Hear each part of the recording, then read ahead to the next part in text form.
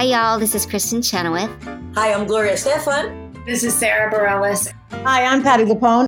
This is Lin-Manuel Miranda. You're listening to the Broadway Podcast Network.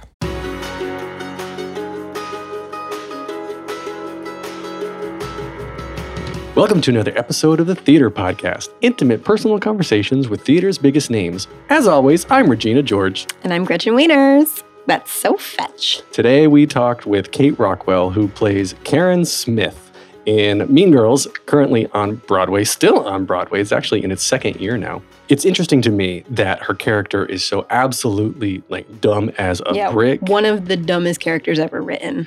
Because Kate herself is one of the smartest people I've ever had the pleasure of talking with. And it goes to show, I think, that to be great at comedy and to be great at playing dumb in comedy, you have to be incredibly intelligent. Mm-hmm. You have to understand the different nuances of the human psychology and all of that to make it funny and not just be making fun of dumb people. Well, yeah, you have to read the audience. You have to play, ride the wave. I think Sarah Stiles actually said this too, that, what motivates her in her closing questions is riding that wave, that comedy wave. And you've got to be super smart to be able to know where the crest is as it goes through, over time. Yep, it's a fine line that if you cross it, it doesn't really work the same way. But Kate is brilliant at the role. I really liked, we talk about in the interview, she actually throughout her career decided to take a break and try something new. She was realizing that performing was getting a little bit tiresome to her. And so she said, hey, I'm gonna try a different career path for a little while. So she became a wine and spirits expert. Oh, right. Yeah. So she's bridging the gap between Broadway and being a sommelier. Which is... now that's a thing. Sign me up. Well, we'll get into the episode here in a second. But before you do, please head over to ttp.fm and show your support, subscribe, and rate. You can go to ttp.fm/Patreon and just give a little bit of a pledge that will help us keep the lights on, keep paying the bills. And actually, a big shout out to my brother, Paul, who just became our first $20 patron, which, of course, gets him entitled to having his name shout out here in the reflection section. Paul. Thanks, Paul. Love you, bro. Everybody, please enjoy this episode with Kate Rockwell. The longest field goal ever attempted is 76 yards. The longest field goal ever missed? Also 76 yards. Why bring this up? Because knowing your limits matters, both when you're kicking a field goal and when you gamble. Betting more than you're comfortable with is like trying a 70-yard field goal. It probably won't go well. So set a limit when you gamble and stick to it. Want more helpful tips like this? Go to keepitfunohio.com for games, quizzes, and lots of ways to keep your gambling from getting out of hand. Here you go. 1, 2, 3.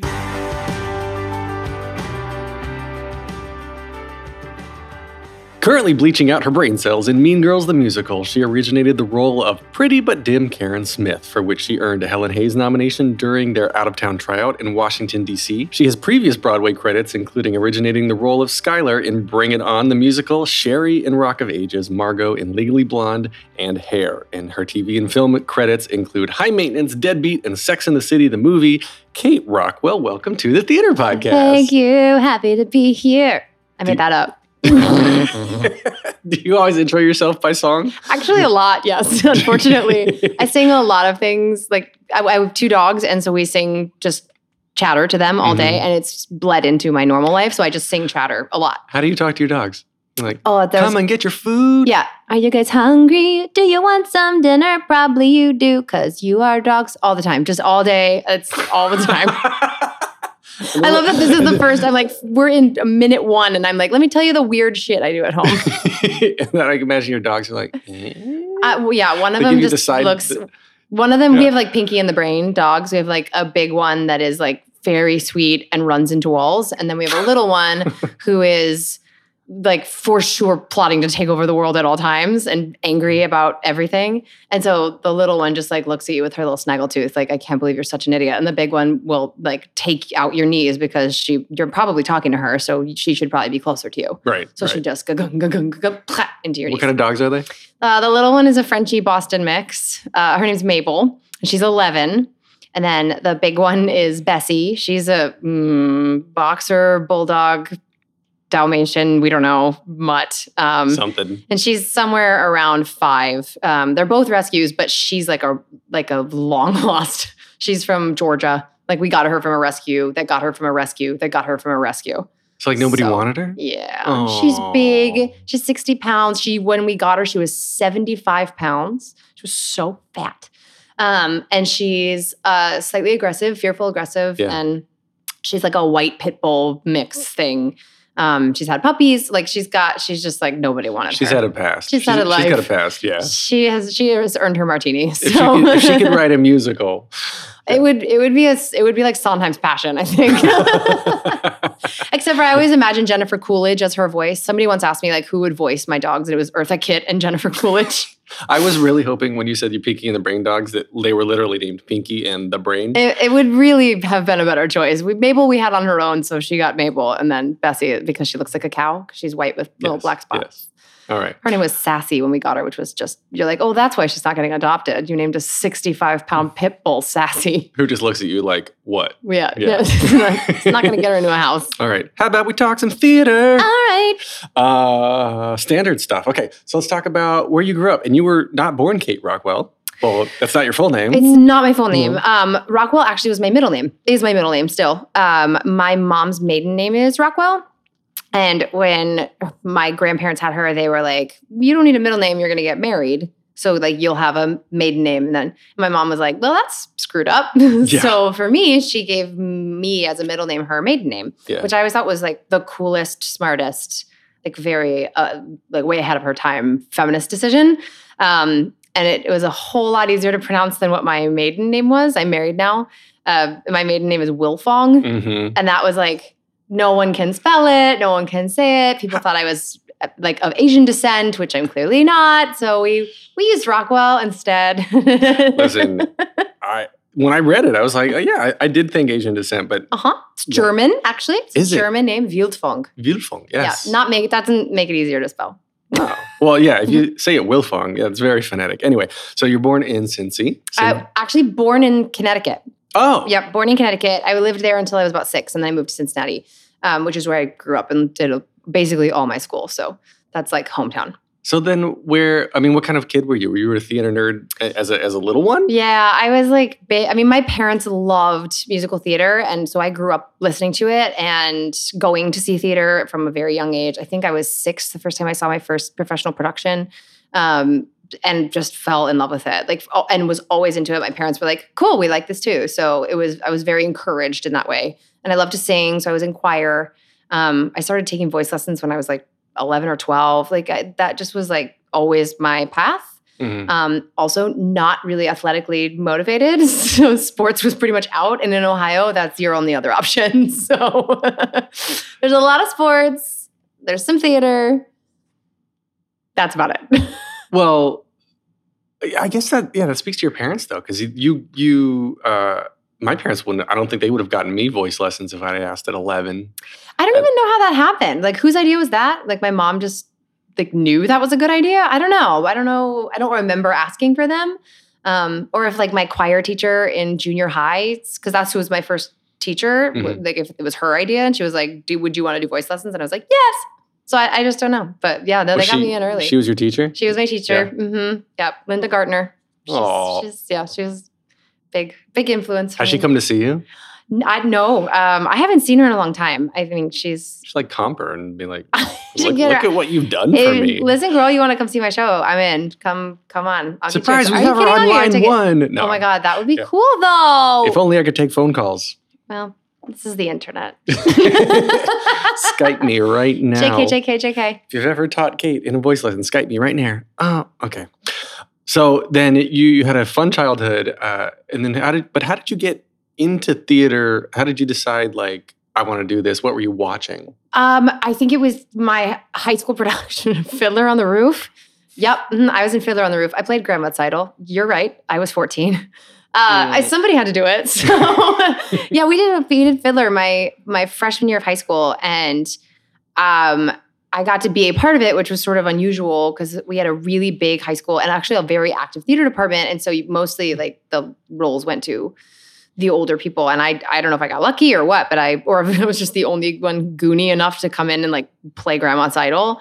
And so that was my first time on stage, like doing theater, not just like singing a song or whatever. And you're playing a grandma. Playing a grandma. Only in the one scene. Otherwise, I was just a townsperson. So like I did the opening and stuff. But I remember the curtain going up in tradition. He does this whole monologue in the front of the stage, and then the curtain goes up and everyone's on stage. We had those big block sets. So like it was just like basically a big ramp. And that was like our set. And like couples and families placed all over the place. We all did tradition, and we did that like really bad choreography with your arms just like slowly rise up, and then you clench your fists, and that's a whole choreography. Yeah. But I have a very distinct memory of doing that and being like, oh, this is really cool. Like with the live audience, having people right there watching you do it. Mm-hmm. And it was like so much adrenaline and so exciting. And then when they would applaud, you're like, oh, this is like instant gratification. Everything about this is fun. So it was truly that moment that I was like, oh, I'm going to do this. This is what I want to do for real. Well, obviously, Fiddler, huge comedy. Big comedy. Yeah, big comedy. But to be fair, I was playing the comedic. Yes. The very tiny little laugh that Fiddler has, that was me. Well, where did you get the comedy chops? Oh gosh, I don't know. My family's funny. My parents are both funny. I have a sister and brother, both younger, and it is like quip after quip after quip. That is like how we engage, and it's all very like smart and sharp and angular. And so I think that has stuck with me. Obviously, Karen's not particularly quick-witted, so I don't know where I learned the opposite version of that. But comedy's been just inherent in my life always. Mm-hmm. My sister would be very angry if I didn't say that she's actually known as the funny one in our family. It's not me. She's very, very funny, and I probably have stolen a good amount of this comedy from her. What does she do now? She works in opera management. She's a manager agent for opera singers. So she loves classical music, but doesn't choose to perform. She has a beautiful voice. But both my siblings do. Actually, my whole family does. They all sing. That's fun. Yeah. It's fun. There's so many ways that you can be involved with performing in theater without being on stage and putting yourself through the mental anguish that comes along with all of this. And the crazy thing is my brother is a lighting designer. So he's like an electrician and lighting designer. Oh, no so kidding. we have the backstage, the onstage, and then the business side all represented in my family. Oh, that's so much fun. And then your first professional gig was Philia in Forum. Yeah. Goodness, I was Marcus Likas in college. I love that show. It is so much fun. It is so much fun. That was my first real comedy, like actually figuring it out. And I mean, Philia's, she's not that bright. So maybe there's a very strong through line through my career, honestly, about the women that I play. Yeah, I actually have something and we could talk about that. We'll get there. We'll get there. Yeah, but there's a very strong through line. But to do it well, you have to in real life, be the opposite. You have to be really smart. Yeah. Really smart to pull that off. It's really specific. That kind of comedy is so specific and so calculated, because if it's sloppy, it's just sloppy. And it would be very easy for dumb to be too slow or too just like it needs edges and it needs sharp turns. And you have to be so specific with it. And I've always said, like, the smartest person in the room is the one playing the dumb one, because that's really patting myself on the back. Congratulations, Kate. But you really do have to like understand every single thing that you are doing and why you're doing it. Otherwise, it won't land. Right. So I think it's probably. I mean, it speaks Mean Girls specifically. Tina Fey does that very well. Oh my God! And that's why I love 30 Rock. Yes, 30 Rock is my favorite television show of all time. Really? Yes. 100% was before I started working for her, so that's not just me complimenting my boss, but it has always been like I saw that show and I was like, oh, that I want to do that. Where's that for me? Like it's just the funniest, it's the smartest, dumbest kind of material. It's such real people. You know, they're too real. Sometimes you're like, oh my God, I can't believe somebody's managed to replicate all of the people I've ever met in my life. Well, like Jane Krakowski too, like just plays these characters plays her character so well. And I mean Tina, but like Alec Baldwin is supposed to be the smart one. Yeah. And then, but yeah, Tina and Jane are just incredible in how they play their characters down, but they're both so smart. That entire ensemble. I mean, Jack McBrayer is somebody that I was like, who's this guy? Like this character is so weird and perfect. Everything he does is perfect. We got to meet him, actually. He came to see the show early on. And I was like, I hope you understand. I think you're just a masterclass in just commitment and comedy. They're all, they're all that way. Every one of them, is just a master of their art form, and they all work together. It looked like they worked together so beautifully. Yeah, yeah. And what was it like working for Tina, though? Or you still work for Tina? I still work for Tina. Yeah. I finally learned to call her Tina instead of Tina Fey, because for a very long time, I couldn't get out just a first name, because I think I had a really hard time understanding that we were on a first name basis, because she's Tina Fey. Right. And who the hell am I? And at first, I got an opportunity to meet her. Actually, back in 2015, we did a one-day, very casual table read of just Act 1 of Mean Girls. And I knew Nell Benjamin, the lyricist, working with her on other things. And so she was like, do you want to come read Karen for this? And I literally tripped over myself, I was in Mexico. I got on a plane early. I came home. It was like a whole thing.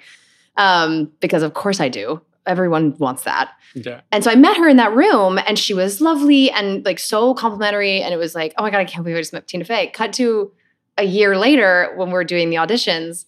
And my first audition with her in the room was maybe audition 2 or 3. I can't remember how far along the process we were. I stared her down the whole time. She wasn't the reader. She was there behind the table. And I just did my whole audition like at her, because I was so nervous that I was like doing comedy, like doing her comedy for her, that I like forgot how to be a person. And like I couldn't look at the person I was talking to. I was talking to the reader and looking at Tina behind the table. It was so awkward, so uncomfortable. I walked out, I called my husband. I was like, I just blew that so hard. Like, I cannot believe I just acted like such a buffoon. And I'm so grateful that they were like, I'm going to give that girl another chance, because maybe she's not as dumb as she seems. But I was so intimidated, and I was so in awe of this person that I had looked up to as a female comedian, as an entertainer, as a business head. She's changed the face of comedy. Mm-hmm. And it took me so long to be normal with her. I don't know that I'm even there yet. I'm still like a little awkward when she comes around, because there's still a part of me that's like, I can't believe I know you, and I can't believe that like I went to a Christmas party at your house, and like I have an ornament on my Christmas tree from your kid. Like, it's just like a cool, oh my God, she's so sweet.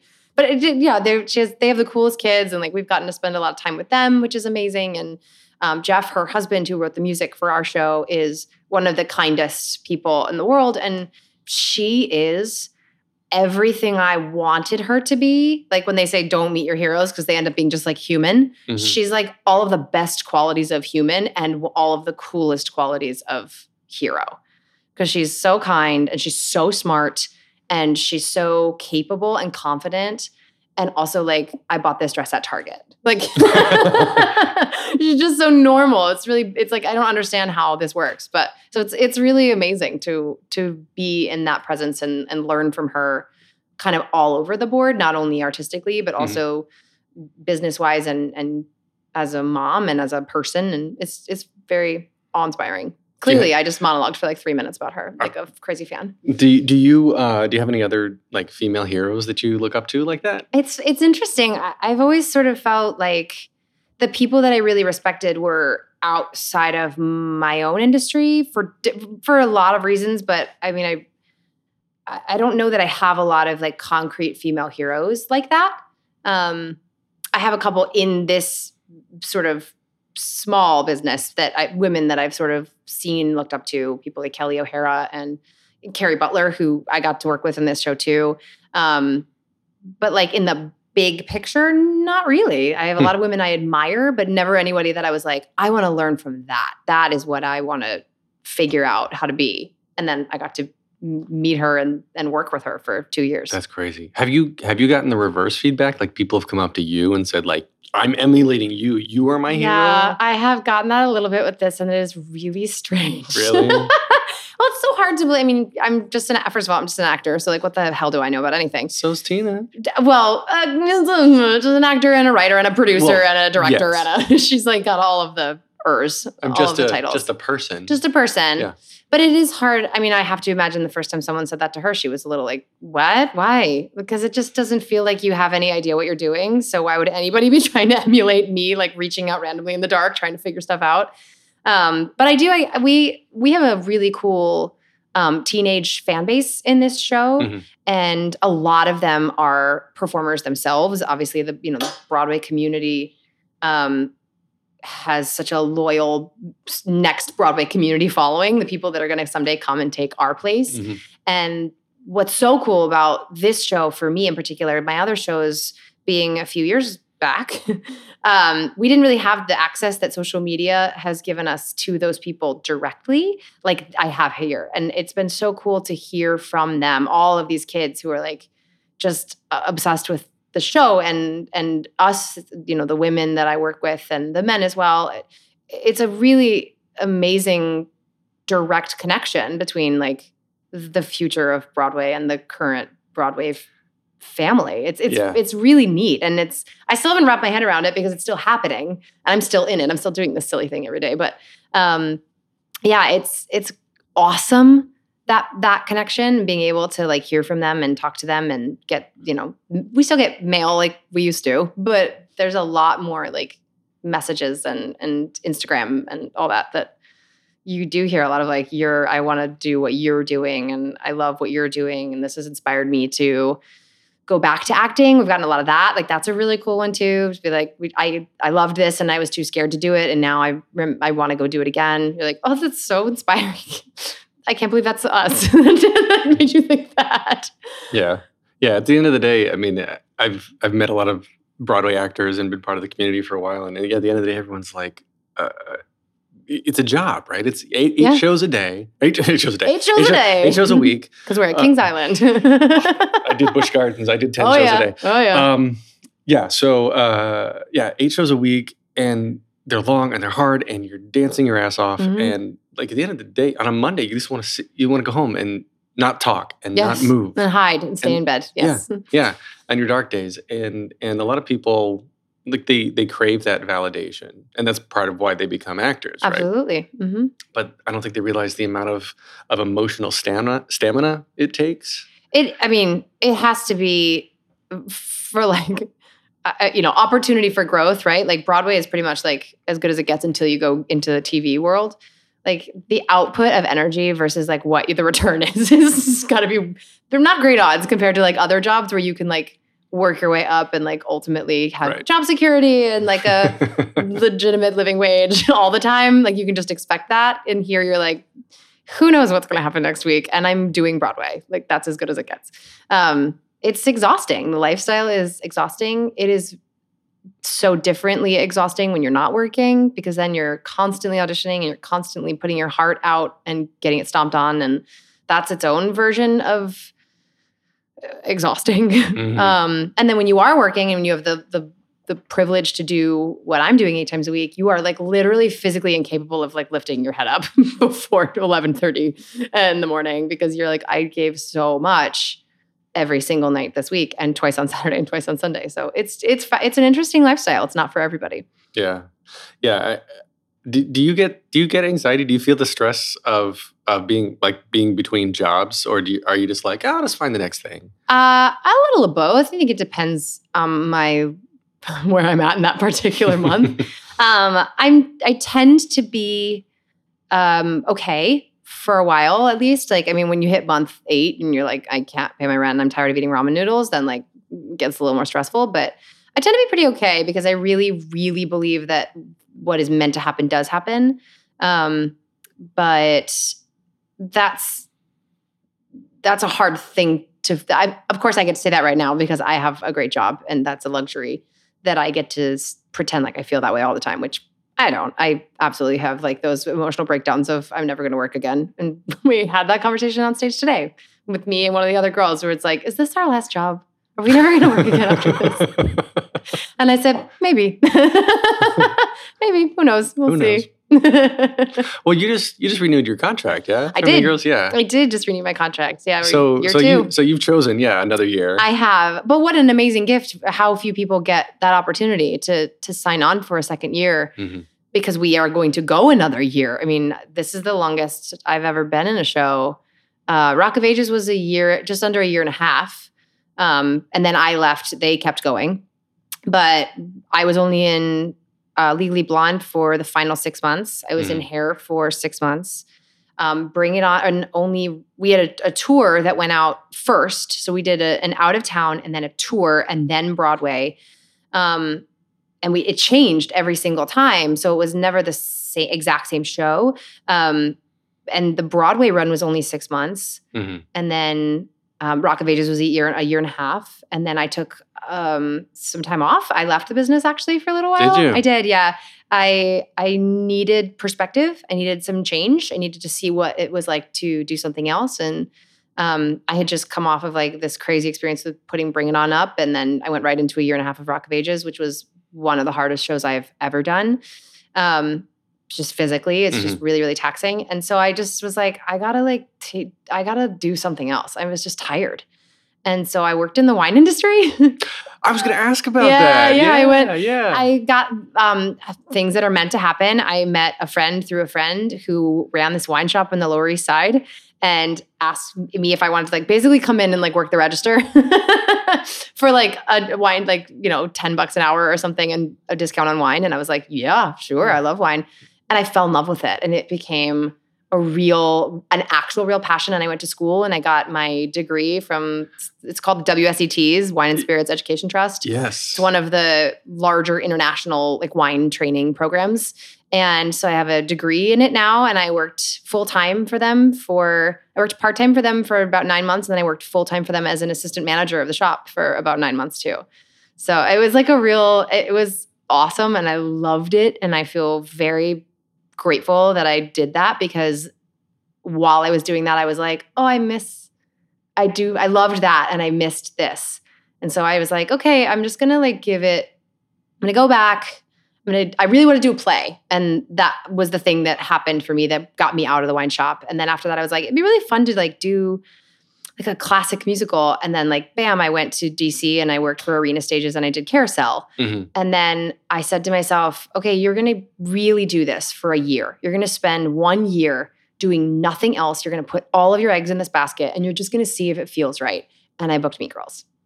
And so you just it's so serendipitous. Like it's how you know that like things happen when they're meant to happen. And that's why you get to be okay when you're not working.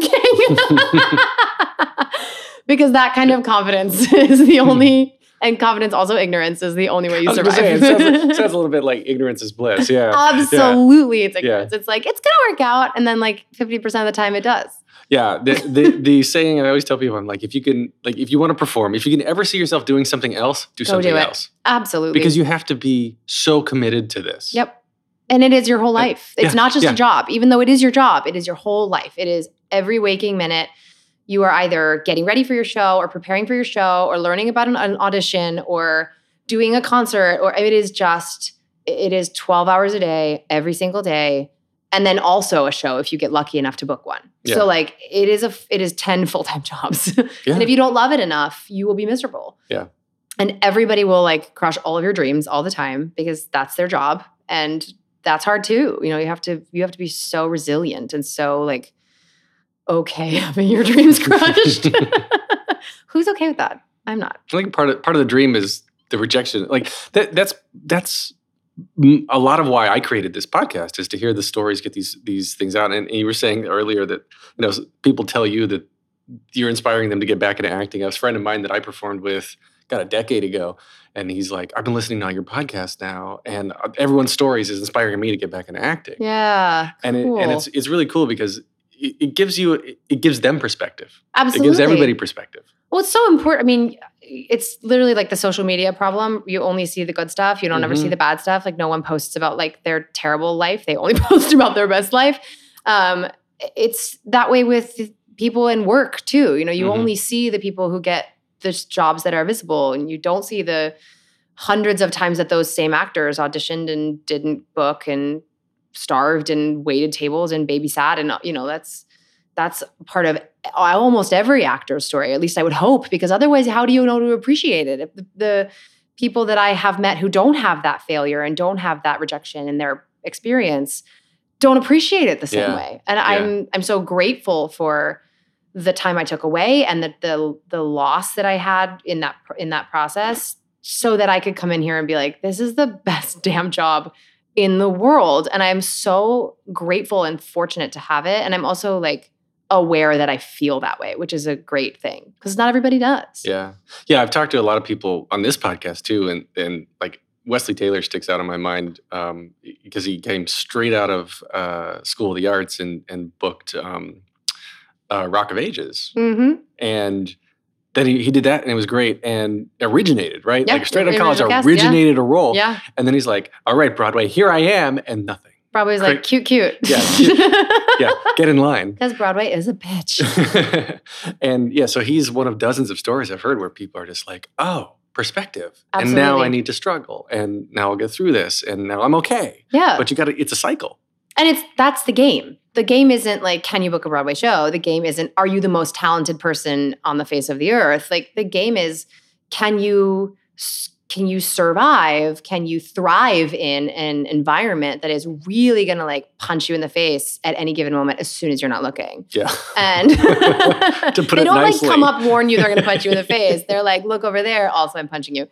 You know, it is definitely for people who are of solid stock. Like you have to be of solid stock to enjoy this business enough to want to stay in it. Mm-hmm. Because again, it has to be joyful. It has to be, that's our job. We are either experiencing joy or sharing joy or giving joy or taking joy, you know, whatever it is. That's all entertainment is. Making people feel. Right. And feeling yourself too. Yeah. Like you have to feel, you have to have that deep well. Isn't that what we say at the theater school? That it's like, you know, pull from the deep well of emotion. Ew. You know what's teaching me a lot is Barry, Bill Hader's Barry. You watch that show on HBO? No, I haven't. Oh my God. Yeah, quick sidetrack. Season 2 finale just finished. Bill Hader's character Barry is a hitman whose target. I've seen the promos for this when I was watching Game of Thrones. Yeah, whose target is an actor. He gets bitten by the acting bug, whose teacher is played by Henry Winkler. Henry Winkler. Uh-huh. And then he ends up like becoming this great actor. But like all the actors, the real life actors are horrible, like ditzy people. Like again, sort of the Karen sort of thing, where they're ditzy people, but then they get on stage and act, and especially the main character, she's so good. And it's like, but the whole thing anyway, you know, Henry Winkler's character is like, pull from your life, pull from your real experiences. Yeah.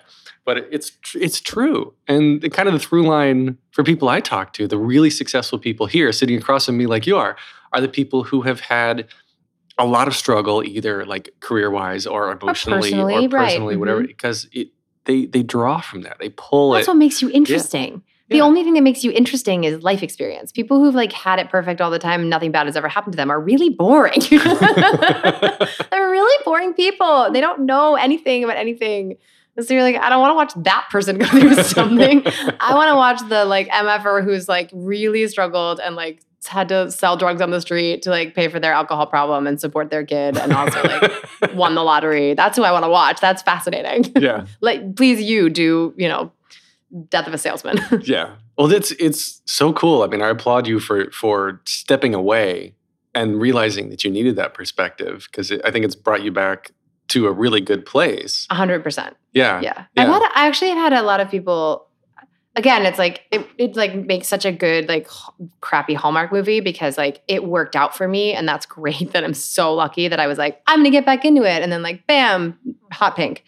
But I've had a lot of people reach out to me, friends or friends of friends, that have been struggling with how to deal with the fact that they don't have the joy of it anymore. And I have told every single one of them, do something else. Go do something else for 3 months. Just like this business can be so, and the city can be so like all consuming and pressurizing and make you feel like you're just like getting crushed and you lose perspective. So it's like, go to Montana and like learn how to bake pies for 3 months. Just go do it. Broadway's not going anywhere. No, it's not. Entertainment's not going anywhere. New York City, God be willing, isn't going anywhere. Go. And what are you going to lose? And 100% of them have come back and been like, I'm so glad I did.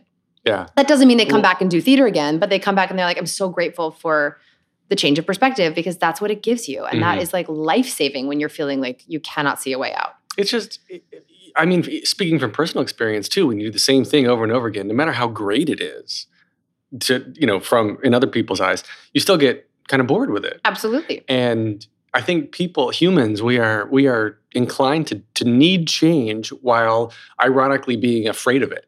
Isn't that so silly that you crave it, but it's like the thing you're the most afraid of? Yeah. Yeah. Seems like an evolution thing we should really be working out.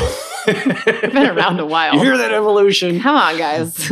Yeah. dial up it's a little totally, bit. I am all about change, and it's scary. It's so scary. But I've been through enough of it that I'm like, I can look back at it in my 38 years on this planet and be like, oh, okay, 9 out of 10 times I figured it out. Yeah. Like I landed in my equivalent of Mean Girls. And like, right? Whatever your equivalent of it is, like whatever you're trying to see differently, for whatever reason, it's so valuable. Don't you want to be that person like at the end of your life that's like, I saw all of these things?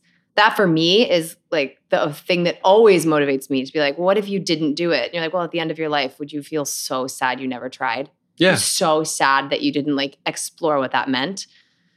Because if it sucks, then like, okay, stop doing that. If you don't like that, make another change. You can always make change. Mm-hmm. That's a very privileged thing I get to say because I get to always make change. But for the most part, I think most of the people listening to this podcast are in a position where they can always make change. So why not try it? Why not see what happens? And maybe something awesome will happen. Maybe you'll like find the thing you actually love to do. Maybe making pies in Montana is the thing you were meant to do. You become the pie maker. And you would never have known if you hadn't gone to Montana to make pies for 3 months. That's right. Or you come back, you learn how to make pies, come back and open your shop here on Fifth Avenue and become the pie master. And be very, very fancy. That's right. Because if you have a pie shop on Fifth Avenue, I want to meet you. To quote Liz Lemon, I want to go to there. I want to go to there. You met your husband, Spencer Howard, in Legally Blonde. I did. And he is the tour, right? On the tour, yes. Yeah. So he was nursing an injury. There's an injury involved in this story. Yeah. No. He didn't nurse the injury. He caused the injury, which is the reason I got to go on tour. Yeah, it's a great story. So my husband was the swing and the dance captain for the Legally Blonde tour, which went out. They left a few months before we closed on Broadway. And so they were out doing their thing. We closed on Broadway, and I got a phone call one day that the girl who's playing Margot had broken her leg. Was I available to go basically now for 3 months? It was my first tour, and I was like, absolutely, yes, great.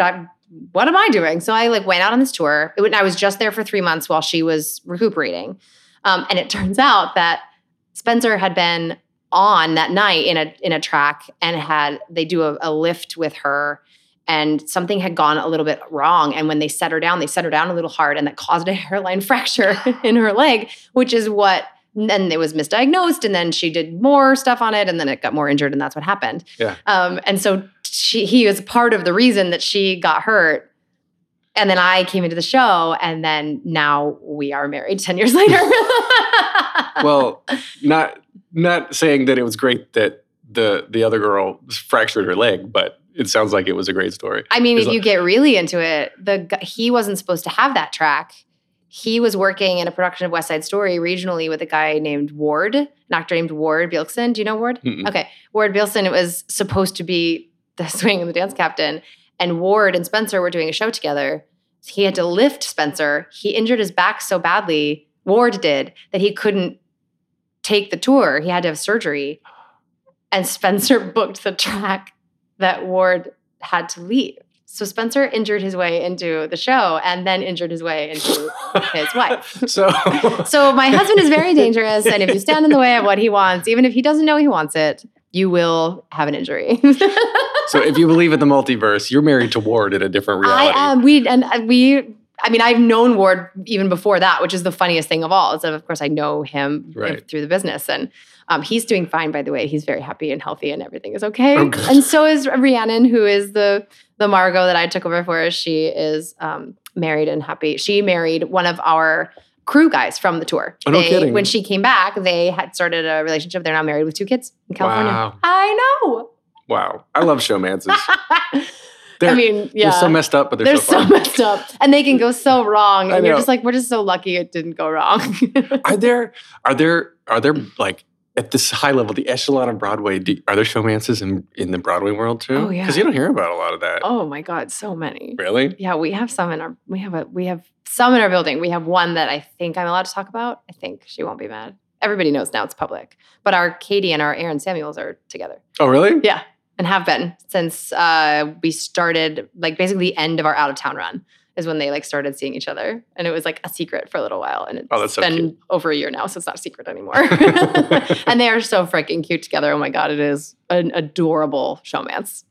Like but then you feel like kind of bad calling it a showmance because like now it's just a romance. Yeah. They just happen to work together. Yeah.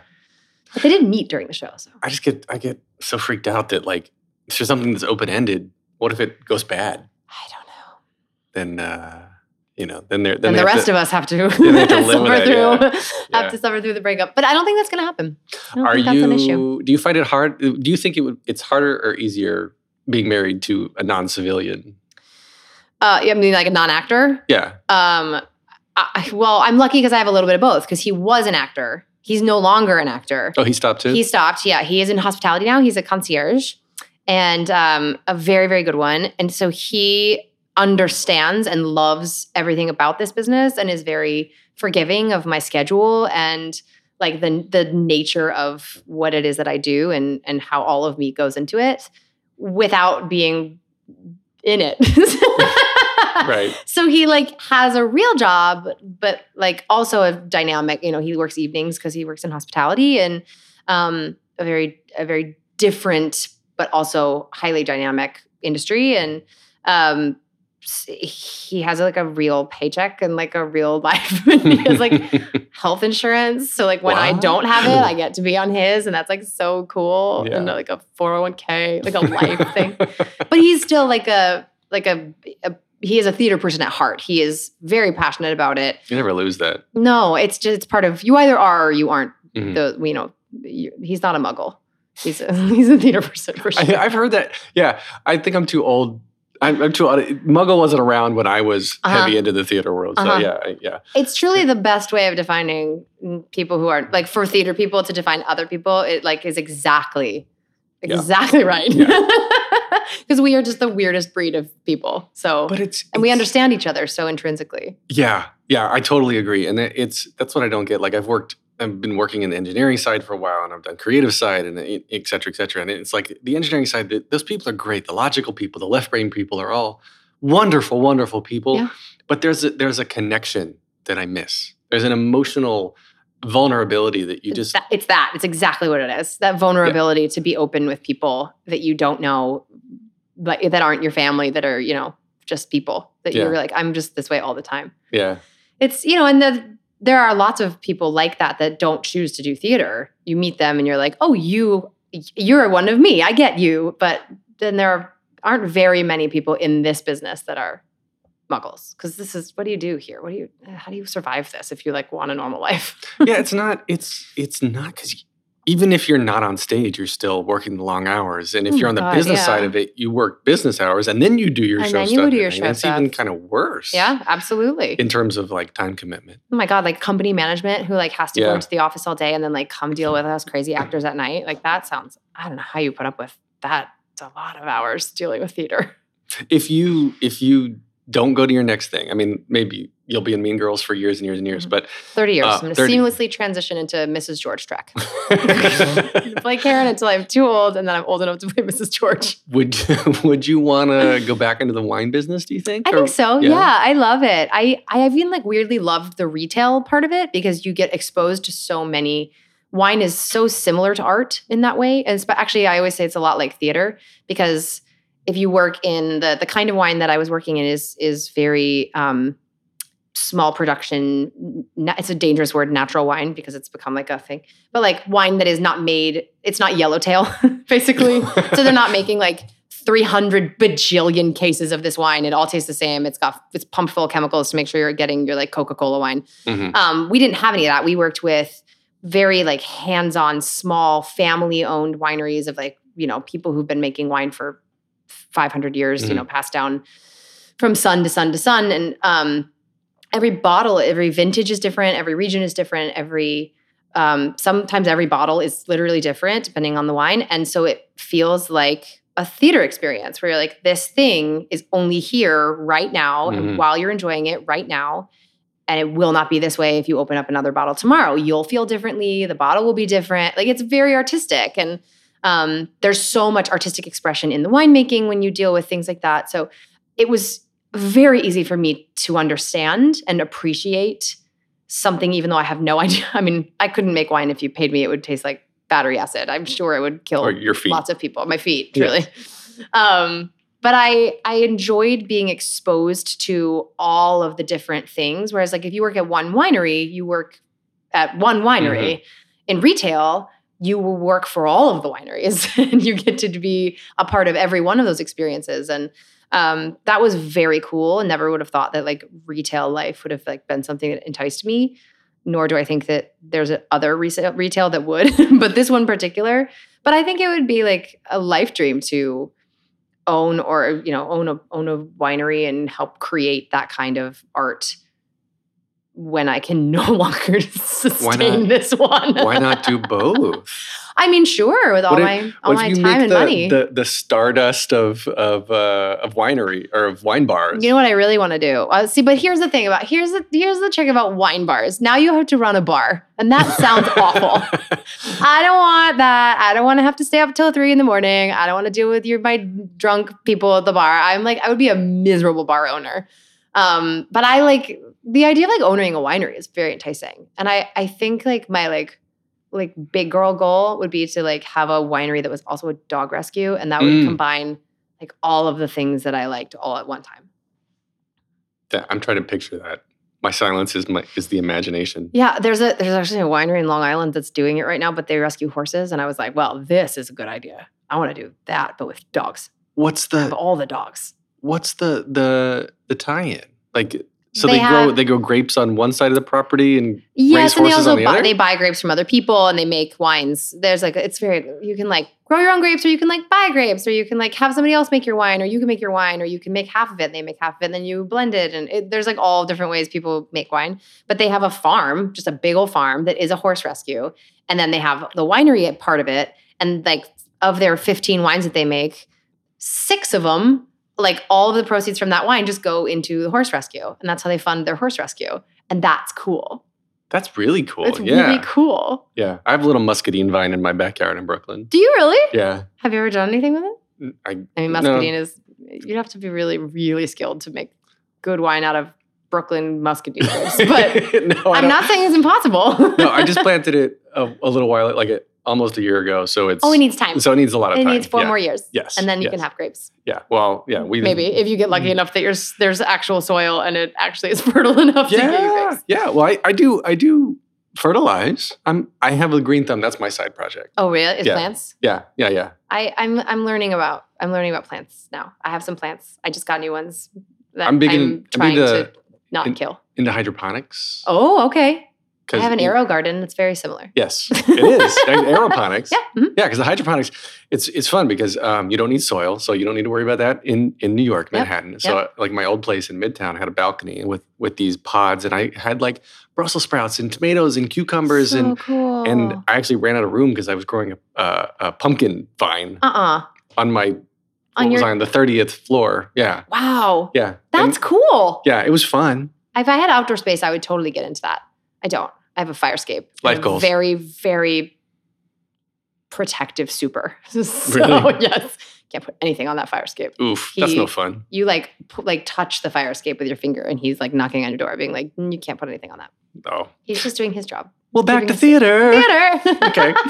Enough about that. Enough about that. ASMR as I shift through my notes. Welcome, everybody, to the ASMR Theater Podcast Hour. TV and film. Would you like to do any more of that? I have very little film experience. I did do Sex and the City, but like I just walked basically around a corner like a lot, and they cut our whole scene. So like, I don't know. That I was sort of fascinated by how little I liked that. I thought it was really unartistic. And now that's going to make a lot of people mad that I say that. But So I think I would be really interested in doing television because you get to develop a character over a long period of time. Mm-hmm. And that's really cool. The thing that tricks me up, and this is like my theater roots, is that I'm like, but you don't tell the story in line. It's not linear storytelling. And so like, how the heck do I know where I'm going? Because I'm starting at the end. And then I like jump to the middle, and then we do the beginning, and then we go back to the end. And I'm like, how do you know what this is? You've not experienced it all the way through. So I don't know, that scares me a little. You know, that's the change. You're afraid of the change. I know. I mean, if someone would like to hire me to experience that change, I will be 100% on board. I would love to experience the change. You don't actively like audition and pursue that during the day, do you? No, I do. Absolutely. Mm-hmm. Wow. Yeah. Yeah, it's hard. They haven't come a calling yet, so.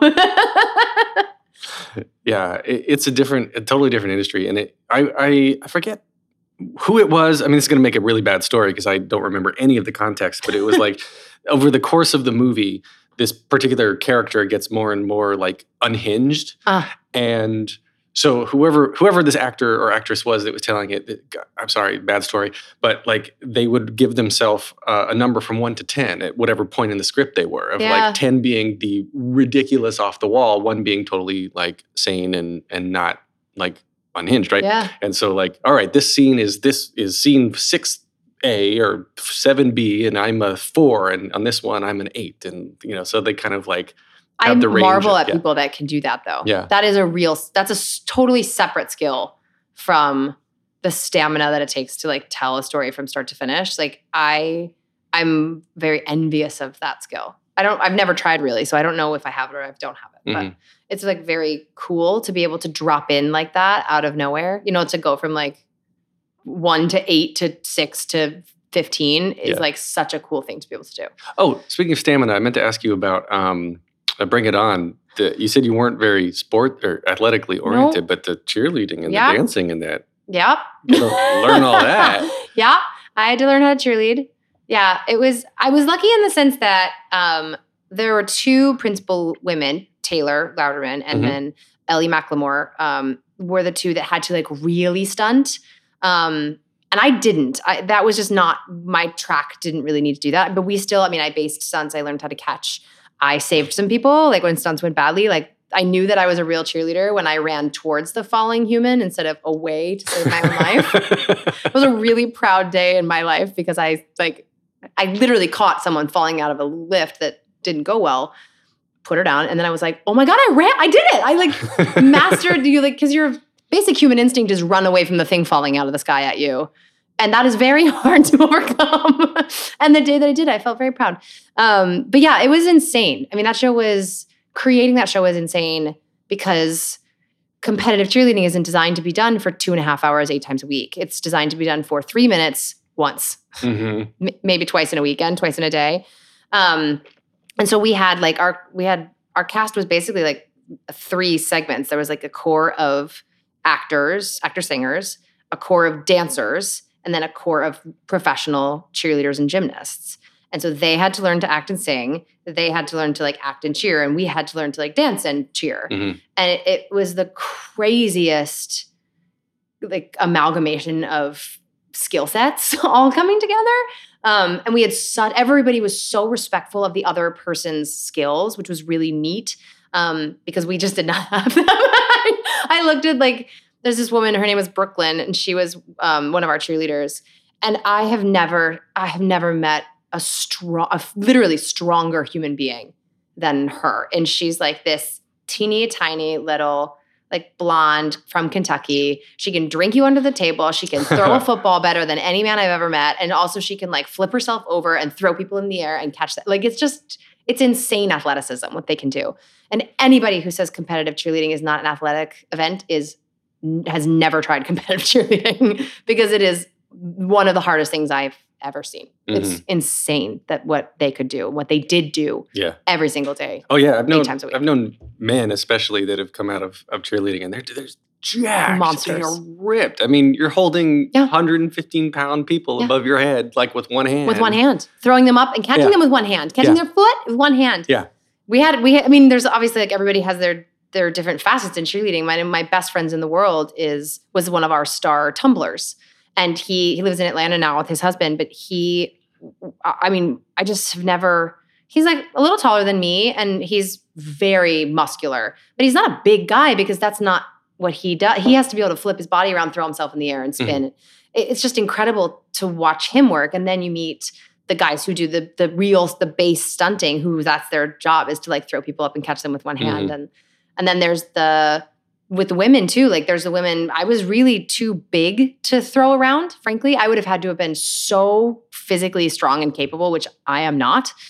But like the women, the teeny tiny little, like just rock women that are the flyers, because they have to be so muscular that they can like get up in the air and like make those shapes and flip. And every single one of them is a master athlete. And it was really cool to work in that world and have that really be the star of the show. You know, we were telling the story, so to speak, in terms of the musical elements of it, but like the star of the show are the cheerleaders. That's what everybody came to see. It wasn't me. It was definitely them. And it was neat to live in their world for a little bit and while watch them sort of adapt to our world. Mm-hmm.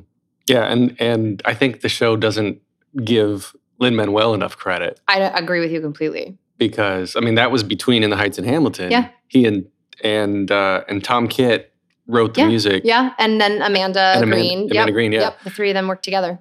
Like, geez, some of the lyrics in the show it's so smart. So smart. Yeah. And you're getting teenagers to say, I mean, people playing teenagers. Yeah. To rap like this. I forget what the lyric is, but there's one guy who was like, if cheerleading's for women, then, oh God, I'm just going to totally screw up this lyric.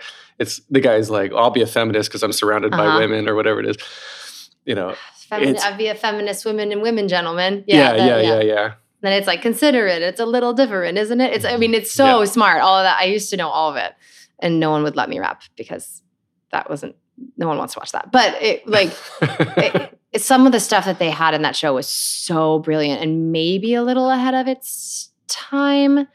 I just think like it was such a hard thing to sustain because of the amount of physical injury. I mean, you can't help it. There's nothing you can do to prevent that. It is what it is. Some days things fall and sometimes people get hurt.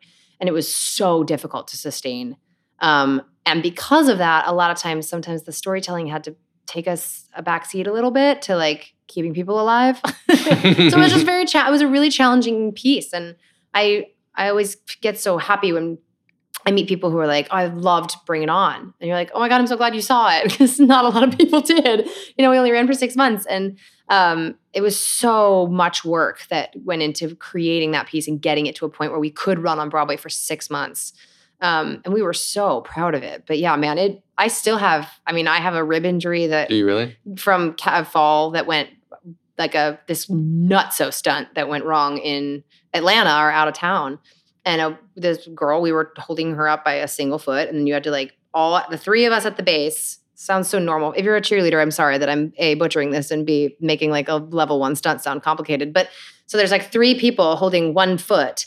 And then all together we would have to prep and press her up with her 1 foot. She would go up in the air, flip around, and then we would catch her. Mm-hmm. Well, that went wrong one day and she landed on me. And that just me. Like down I went, you know, and we hit hard. We had to cancel a preview that night because both she and I got injured. And like that happened the whole time because that's cheerleading. Yeah. And that's why it's so amazing when you watch those performances, you know, that they can do all that stuff without killing themselves. Yeah. Well, I applaud it. I think it's wonderful. But we're running short on time and you have a show to do. But before you go, I want to talk about Back to My Roots. Yeah. Give you that plug, which is your solo album. My solo album. Why did you create a solo album? I think because it's like the coolest thing you can possibly do as like a singer person. I don't write. It is not my own music. None of it's original.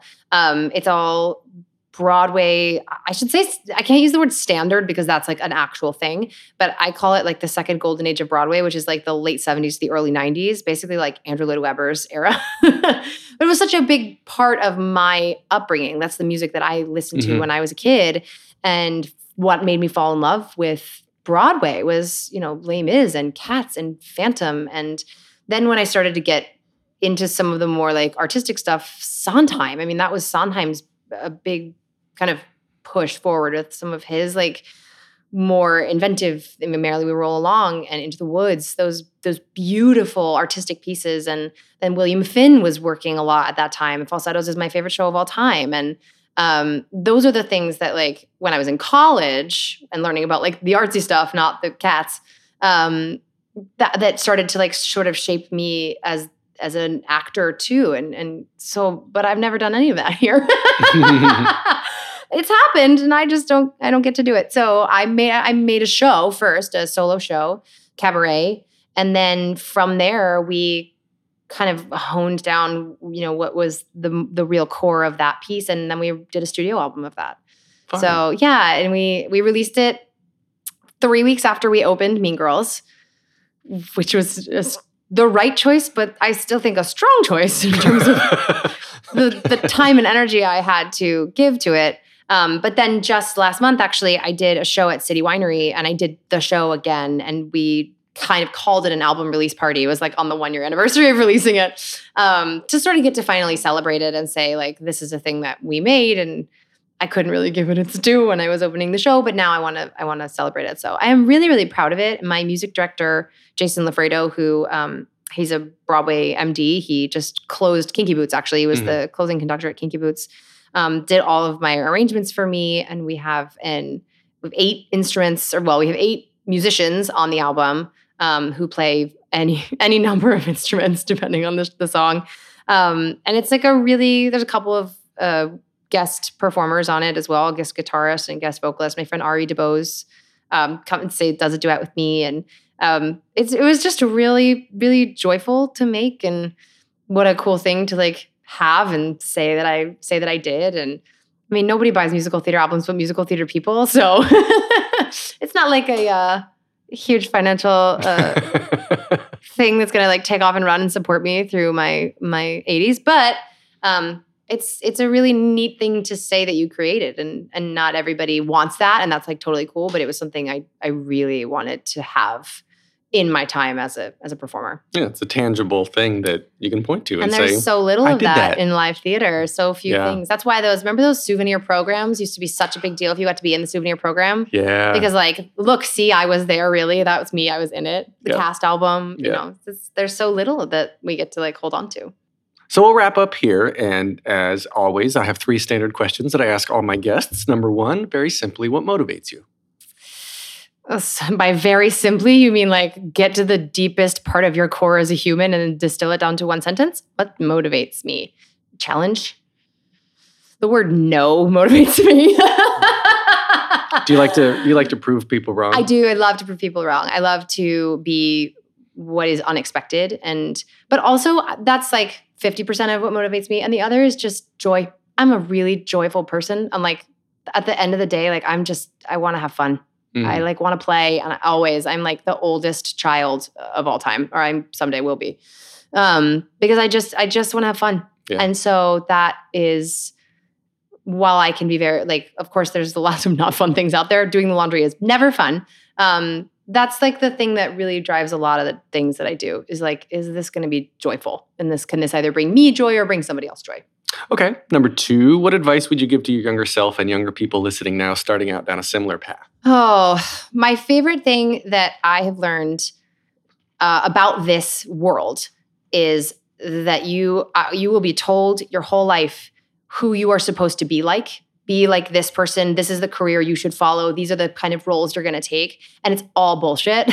You should be like nobody but yourself. You should be like yourself because those people already exist and they're playing the roles already. And if you want Kelly O'Hara, you're not going to hire Kate Rockwell. You're going to hire Kelly O'Hara because she's Kelly O'Hara. Why would I try to be like Kelly O'Hara? What a waste of everyone's time when I could just be myself, because no one else is doing it the way I do it.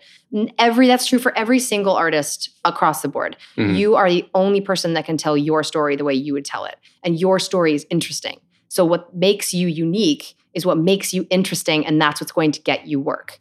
So don't try to be like other people. Just like really like dig in, figure out who you are and what you have to offer, and run with that. And that's what will get you, that's what will make you successful. I'm going to interrupt these closing questions because I want to ask you, if you said you like to prove people wrong, are you often stereotyped? All the time. I've been stereotyped my entire life. As a woman, I'm stereotyped. I'm a blonde woman, not naturally, but I present as a blonde female. Mm-hmm. That's the stereotype. Actors are stereotyped all the time. We are children who are incapable of being responsible or making decisions, and that makes me nuts. I'm a blonde actress, so I must not be very smart. That's a tough one. You play the through line we were talking about earlier is you play the dumb characters. Always, whole career. But what we're saying is people don't understand how much intelligence that takes. But even outside of that, people look at a pretty white blonde girl who's an actor, and they're like, oh, well, you clearly don't have any other skills because that's why you're doing this. And you're like, well, actually, I could do anything I wanted. I could have done anything I wanted. And I chose this. And that makes me very smart because I knew what I was capable of and I picked something and ran with it. That's intelligence, as opposed to just falling into whatever is convenient or available to you because you don't want to try very hard and you don't want to risk. That's not smart. I agree. That is a beautiful answer. Okay, so final question now. This is the hardest. If you could only see one show for the rest of your life, but you can see it as many times as you want, what show would you see? Oh, I don't know. I mean, I think it's still falsettos. So I'm watching it. I'm not in it. And whatever you want. I think it's still falsettos. That show brings me so much joy because it is so fucked up. It's fucked up. And it was like so in its time when it was done, it was so adventurous and so innovative. And now when you do it, it is still so freaking relevant and so painful, but also so heartwarming. And there's so many messages in it that are just sheer humanity. And I love that someone was capable of making musical theater human. Because the whole point of musical theater 90% of the time is that we are like 300 times bigger than what humanity is. Mm-hmm. But not that show. That show is about real things and real people that are going through like stuff that's actually happening out there on the streets too. And that's neat. And also like you get to sing your face off while you do that. So like best of all of the artistic worlds for musical theater. So I think you'd do that. Wonderful. So we can connect with you online, katerockwell.com. Yeah. On Instagram, Kate Rockwell NYC. And I also have another Instagram account, Broadway Wino. Broadway Wino. It's a brand new one that is truly like, I don't know what it's going to turn into, but it's just me and wine and tips and answering questions. I'm trying to make the wine world less scary and less high and mighty and less like, so many people think wine is so unreachable, unattainable, and that's not true. Mm-hmm. You just have to know you have to know the language. You have to learn the language of wine. And I would love to be someone who helps people learn that language so that they feel more capable and then they can experiment more and learn more and try new things. So Broadway Wino, I don't know, we'll see. It's mostly just me drinking. You just be like a Broadway sommelier. I would love that if somebody wanted that, I guess. Who would want that? I could pour you your wine and I'll sing you a song. Yeah, you could just sing the whole menu to somebody or give you recommendations in songs. I could pair musical songs with a wine. I've already thought, this is my next concert. It's coming. I'm going to do like a wine pairing concert. Where we all drink the same wine together while a song is Please invite me. I want to come to that. That's so I need like so a year. Brilliant. I need some time. Okay. It's going to be eventually. All right. Get more of me, thetheaterpodcast.com. Support the blah, blah, blah. You get more of me, thetheaterpodcast.com. You can support the podcast if you just add a little /Patreon at the end of that URL. You could get me on Instagram and Twitter, theater_podcast, facebook.com/official theater podcast. Of course, listen, subscribe, rate, and review, share the word. This is produced by Jillian Hochman, Jukebox the Ghost. Thank you for the music. And Kate Rockwell, thank you for this absolutely wonderful conversation. Thank you for having me. This was so fun. I'm just imagining the pairing and the song and the wine. And it's so going to be so great. Yeah, please. I mean, who doesn't want to drink while they listen to musical theater? Take a deep breath, make the world a little colorful. Hey, it's Leslie Odom Jr. here on the Broadway Podcast Network to tell you about the Rise Theater Directory, a program of Maestro Music. Rise is a national online resource designed to connect and empower backstage and administrative and creative theater professionals from underrepresented backgrounds. If you work or aspire to work in the theater community, this can help you find your next project. And if you hire theater professionals, search the Rise Theater Directory to find your next team. Create your profile now And get more information by visiting risetheatre.org. That's theater with an RERISETHEATRE.org, because only together we rise.